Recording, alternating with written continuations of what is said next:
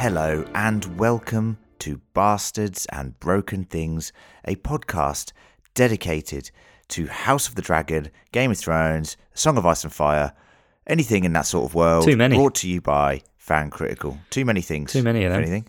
I'm your host, Sir Len, and joining me, as always, on these hot take adventures is, of course, my trusty squire, a cupbearer, someone who might eventually petition to be the Lord of Fan Critical one day. It's Gareth. Yeah. I mean, I am the true-born heir, let's be fair. You know. It's interesting. I think, would you or John be on House Green or Black? That's the interesting question that everyone wants to know.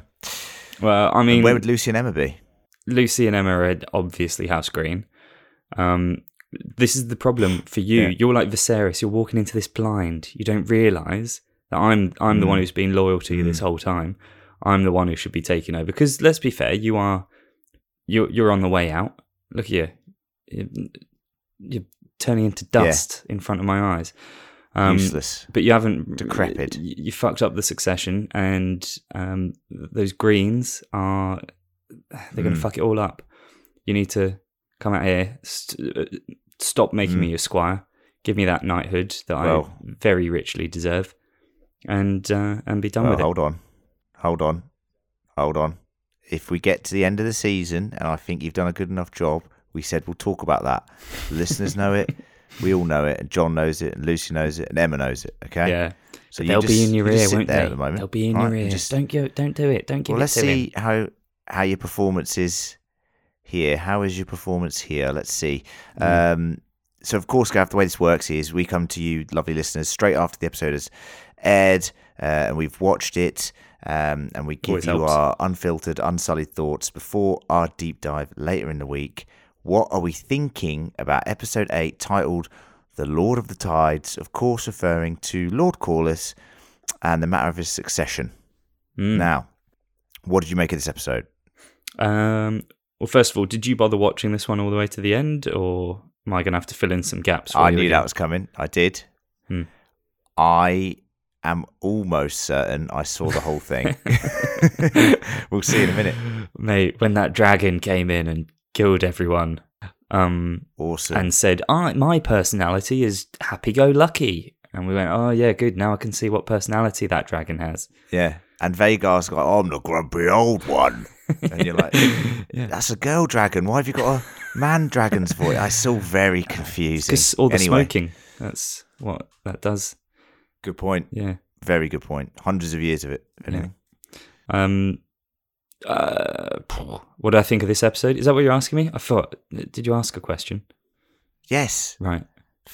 Yes. Okay. Jesus Christ. I loved it. I loved it again. I said to you off air last week, because we don't do blueberries at this juncture. No, we don't. In our hot Hold takes. those in the fridge. But I did say to you off air last week, I was like, just by the way, 5 bloob from me for last week's episode. And I think this show has come to life. It was at the point of last week that I was getting a little bit concerned, particularly at the start with that funeral scene. I was like, oh no, is this just going to dwindle out into a 3 blueberry kind of show? I think it has taken off at this point, and I loved it. I thought this was the most emotional episode. If last week's was kind of, lots of action, I suppose, in like a smaller scale. It was like small scale action, wasn't it? But it meant something. This one was the emotional gut punch. What did you think? I think, and this is no spoiler for what's going to happen, I think this is by far the best episode of the season. I think that it's amazing how they have brought the book Fire and Blood to life in such a way that it's interesting, the book, but because there's loads of big moments that happen, and it's like, oh, that's a big moment, oh, that's a big moment, but it never dwells. It sort of just rolls through these moments and they wash by you. It's more like whereas dot now points, those right? moments are coming to, these moments are coming to life before my eyes from the text that I've read, and their interpretation is very interesting. But also now the emotional connection I have to some characters, and I think that'll nicely roll into hot take number 1, which I've written here in my notes: Viserys, and I am absolutely gobsmacked by Paddy Considine's, as Lucy calls him, performance in this. Yeah. Now, poor bugger. Now, I've written here in my notes, Gareth, me and you went out for a bucks or a stag do at the weekend, and I can tell you something right now. That was you on Sunday morning. I reckon I look like Viserys. Yeah, in that bed. I reckon I look just like him. Like, poor fucker. I couldn't. It's just, when I saw him in the bed, I was like, okay, this is mental. He is like, and you get a sense of it in the book, and I think they've really gone hard on it here. It's a bit different in the book. But fuck me, I was like, oh God, poor, it's a shame he's going to go out like this. You know what I mean? And then we got those amazing scenes with him, and his overall performance was staggering. Yeah. Like, just like him. Yeah, he did a lot of that. To the he throne. did a lot of staggering, yeah. Yeah. Oh my God. It was just extraordinary. And George has even said this week, Gurm, you know, and we're not on the best terms with Gurm because he won't release wins or whatever, but he even said this week that write that book. Yeah, what Paddy's done has brought that character to life in a way that he could never have imagined in his books, which is kudos to the actor, kudos to the writing staff behind the character in this show. And I just thought hot take number 1 was just his overall performance was just mind blowing. Can't wait for Gurm's next special announcement. Coming soon, special announcement. That's right. It's the sports teams of Westeros. Actually. So we don't exchange hot takes. We come into this blind, like Viserys' right eye, or Aemon's left. Either one. I wonder if that means anything, because between them, yeah, true. So yeah, I mean, hot take 1 for me was that it was just like how moved I was by Viserys in this episode, and that scene of him walking into the hall is amazing, and it was amazing. He gives that little look to Rhaenyra as well. It's like, yeah, I'm here. I'm gonna, because she just asked him, like, you got to protect me, mate. Come on, and that's what he does. It's one last attempt at protecting his daughter. And then, his final supper was a beautiful moment as well for a bit. And you're right. It was unbelievable performance, and the emotional center of this. I actually ended up tearing up when he walked into the throne room. I was pretty close. Yeah. Even if it was a bit Phantom of the Opera-esque, but but it was just the fact that the guy is absolutely broken, and he's one of these characters that we've said just doesn't feel like he fits in Game of Thrones, because he's got a good heart, and everything he does seems to be trying to do the right thing. However, his weakness or inability to be harsh or critical or ruthless has essentially is going to cost the realm dearly. But that's not his fault that he's got a good heart, and I found it very emotional, him making that last stand for Rhaenyra. I loved it. And of course we can't not get through the walk to the throne without talking about the beheading of Vaemond, which was glorious. Absolutely glorious. When literally the best thing in that whole scene is when Daemon's like, say it. Say it. No. Wait, the best thing in that whole scene is when he goes, he can keep his tongue. Yeah, that is good. See, Daemon's actually wicked in this episode, but that moment where he's like, that you can see Vaemond on his face, he's like, I'm not going to say it. And then he just goes, fuck it. Yeah. They're bastards! lads, like that. I was like, oh my God, this is so good. And then Daemon just was like, any excuse, just come on, goading him into it. It was brilliant. So good. Absolutely brilliant. And the tension in that scene, once again, was excellent. It was fantastic. It was so good. I was expecting him Viserys to come in and just be like, what is this mama's farce? That's a phrase they use all the time in Westeros, isn't it? But he did ask for Rhaenys's opinion. Good to see where she's aligned herself. I mean, I will say, because we've brought him up, my hot take number 2, we're going to just... Yeah, which is now hot take 3 in our show. What was hot take 2? Viserys was hot take 1. Hot take 2 was the walk to the throne. Hot take 3... Is that not part of Viserys' hot take? Oh, no, because we've got the dinner scene as a hot take 4, as a spoiler warning. Right. Let's go. Hot take 3, then, is about Daemon and how I think the show, before the last 2 episodes, has kind of mishandled him a bit. And because I said to you early on, I think, episode 3 or 4, I was like, I don't know if I'm supposed to like him or not. And sometimes that's a good thing. Like, don't get me wrong. I'm not saying that like grey characters are a problem, but it's the way that it's just being like too extreme with him. You know, it's like that they're making it very unclear as to kind of what his real motivations are. And I think that's the difficulty. Whereas with Jaime, Jaime Lannister, you understood his motivations, even if you didn't agree with his actions, right? Well, yeah, but it took 3 seasons to understand those motivations. Yeah. So we had but it did. Season 1 where you're like, you're just doing it because you're screwing your sister, and, you know, and then season 2...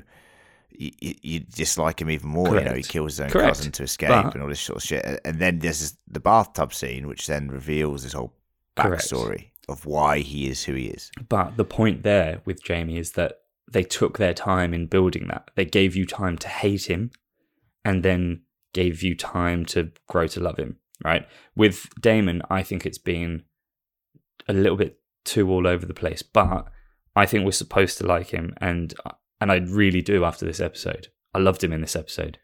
Yeah, I thought he was good in this episode. And I hope John, who doesn't necessarily see eye to eye with Daemon, I hope that he does. Why do you always care what John thinks about him? You know, don't worry about it. Well, you like him, that's fine. You stand up for your own opinion. I really like him. Yeah. I really like him. I think he's cooler in the book, but once again, you have to fill in the gaps. You know what I mean? You're filling in the gaps with your imagination, like about what he's thinking. Here, we're starting to see his character come to life a bit more, and I think in this episode, his tone was right. Well, I feel do like you know what it is the as well? sense of the love between him and Rhaenyra, but you also get like he's protective, you know, and he's also a Targaryen through and through. Exactly. You know what I mean? So, but this is what I'm saying is like this episode, I think, and a little bit to an extent the last episode, but this one is where you really see like the cornerstone of his character. Like we know what matters to him is like loyalty to his family. Like that is his driving motivation. Yeah. Lineage. Yeah, but everything like that. But also, but not even, because you know he knows the truth about the Strongs as well. But they're still his family now, and like he's That's loyal to his family, and he will fuck up anybody that tries to get in the way with that, and very stylishly as well. So fair play, Daemon. Well, I think we'll talk about hot take number 4, the dinner scene. Now, there's a couple of things to pick up on here. It's another fantastic scene. Sort of piggybacking off of the Pink Dread and that. Off of the scene last week with the eye being cut out and everyone in the same room. And this is obviously 6 years on, and you've got that tension still there. And Viserys, for a split second, for like 2 minutes maybe, has healed the realm for 2 minutes. Like he almost, by sheer will of force, in his essentially dying breaths, reunites Rhaenyra and Alicent, and you get that sense that there is a connection between them again. If you know? they just all went to bed before dessert, that would have been it. End of the season, everyone's happy. And you see Viserys look around the room, and it was very sweet. He's like, "This is what I've always dreamed of." Like Helena's dancing with Jace, and people are Otto's like toasting and laughing across to like Daemon or something. I was like, "What the fuck is going on here? Is this in his mind? Right. Is this Milk of the Poppy gone mad?" You know what I mean? And it was just lovely. And then obviously he deteriorates. He leaves the room, and it sort of descends again into what we know is going to happen. However, that touching moment between Alicent and Rhaenyra, I think that's fascinating, because where's that come from? Like, I just wow. I at this point in the source material, they fucking hate each other. Now, right. Also, a thing they skip over in this, and I won't talk about it, I'll go into it in a deep dive, is how Rhaenyra and Daemon's kids, and we'll get onto that in the deep dive, Aegon and Viserys, she names her firstborn son with Daemon Aegon, and that pisses Alicent right off, because obviously she's got an Aegon. You know what I mean? And it's that idea of she's done it to like belittle her Aegon. You know what I mean? So, wow, yeah, there's a lot to digest there. We'll get onto that in the deep dive, but I just thought that whole dinner scene was awesome. And Aemond, obviously, who is fantastic. This actor, he's captivating. He is captivating. That is exactly the word. I'm fascinated by him. Like, I'm wondering if I've like got some sort of weird crush on him, because like I just want to see more of him. Like that. Like, yeah. He's a sort of he's a strange looking dude, but it's like, take off that eye patch. Take it off. Nephews. It's the way he says stuff as well. I'm just like, this guy, like he is captivating. He's fascinating, and like he's a fucking cool character. And I actually love that we've had this jump so that we can see like what he's come from. This sort of like slightly awkward, like fumbly little kid, to this like massive guy with an eye patch and like a good fighter, a very good fighter. And he rides Vhagar, and he can take a punch, and he's terrifying. He's like a Bond villain. He's like a proper Bond villain. Yeah. And you know, like I like we've said in the past, again, Game of Thrones does grey characters very well, but I tell you what, when you've got a dark character like this, that's kind of cool as well. And I quite like it. I quite like just having this guy who's terrifying and not good. Yeah, I'm a fan. See, he's all about history and family and stuff as well, and it's you see him and Daemon squaring off there, and I think that's a very interesting rivalry. Yes, you know what I mean. Both kind of. Well, Daemon's more Targaryen because he's got both of his parents were brother and sister. Yeah, so that he's fully Targaryen. Yeah. But you know what I mean? The blonde hair, they sort of look like each other. You see Daemon in Aemond. You know what I mean? You see them having these similarities. So it's very, very interesting. I think we'll round it off, Gareth, with this, which is and we're back to this again. The only negative of the episode for me. Okay. I wonder if it's the same one that I have. The Song of Ice and Fire. Yeah. Again. Yeah. So, and the fact that he accidentally tells Alicent this in a muttered, obviously very fucked up way where he doesn't know what he's saying. And now we're supposed to believe that Alicent is using this as a motivational factor to bring down Rhaenyra. Like, oh, no, it's you. Our Aegon is the prince that was promised. Are you fucking serious? Have you seen that kid?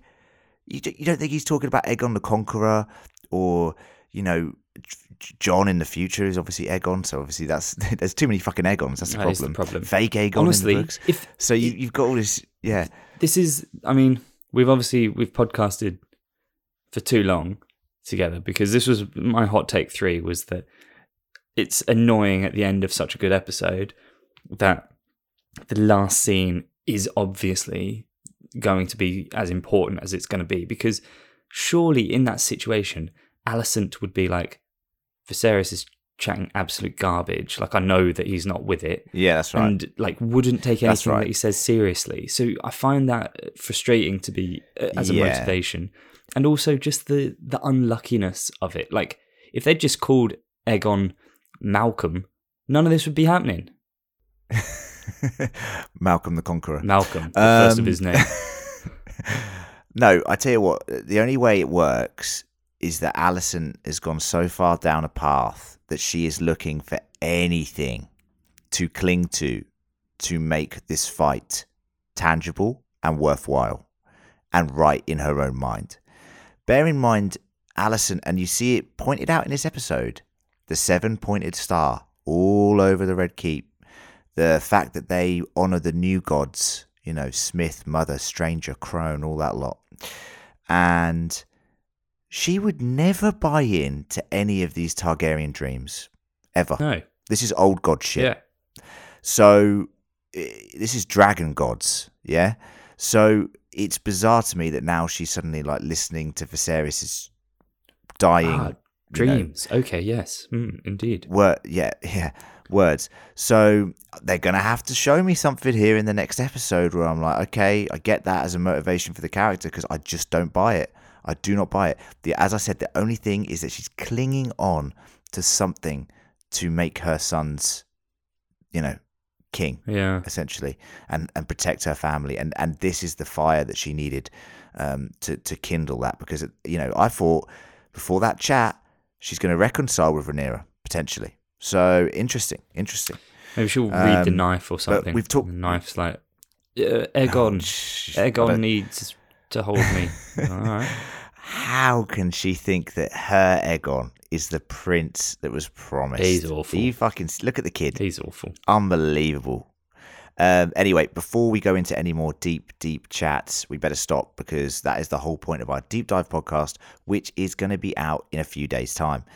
Before that comes out, email us your thoughts at fancriticalpodcast@gmail.com, or get in touch with us on socials and let us know what you think of this latest episode 8, The Lord of the Tides. We thought it was a stellar episode. We haven't scored it yet, but I'm going to tell you right now, spoiler warning, mine's going to be good. So tune in for the deep dive. And thank you to my trusty squire, Sir Gareth. Thanks, mate. Thank you for joining me. No probs. And don't be petitioning for leadership just yet. I've got another 2 episodes before my leadership will be challenged. And after that point, understand? All I'll say is, I'll let you keep your tongue. That's all. Oh, brutal. No other connotations, just, you know. Don't geld me. Just give me a swift death, okay? No gelding. All right, Crispin. Bye, everybody.